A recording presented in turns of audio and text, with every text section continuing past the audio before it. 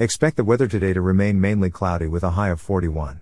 Here's today's top story. Kansas City Police Detective Eric DeVaughner, who was convicted in the 2019 shooting death of Cameron Lamb, is no longer with the police department, a spokeswoman said Wednesday.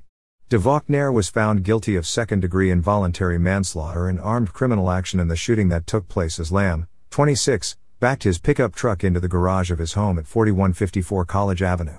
The detective's last day with the police department was Monday. Captain Leslie Foreman said under Missouri's Sunshine Law, the department cannot say whether DeVaughner retired, resigned or was terminated. Police previously said the department was in the process of terminating DeVaughner following the November bench trial before Jackson County Circuit Court Judge J. Dale Youngs. In government news, a Republican-supported congressional redistricting map that divides Wyandotte County at Interstate 70 and pairs Lawrence with western Kansas is headed to Democratic Governor Laura Kelly's desk.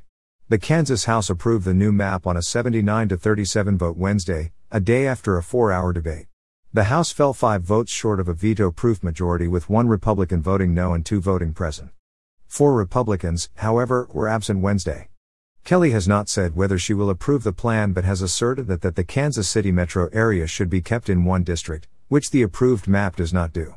The map, dubbed quote, ad astra by lawmakers, is the first to gain full legislative approval in Kansas during the decennial redistricting process. States must draw new congressional and legislative lines based on population data from the U.S. Census Bureau.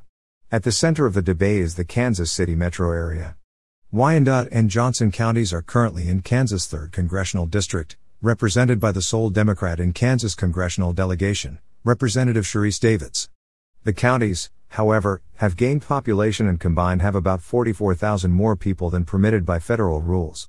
And finally, in sports news, after Twitter account Chiefs Kingdom Memes suggested on Monday that Chiefs fans donate $13 to the Patricia Allen Fund, Bills quarterback Josh Allen's foundation benefiting John R. Oisei Children's Hospital in Buffalo, members of the Chiefs Kingdom rallied in a big way.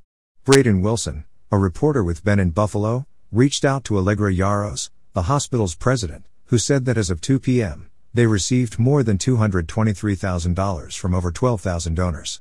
Before that, the hospital tweeted that they received $178,000 from 9,800 donors in 24 hours from Kansas City fans.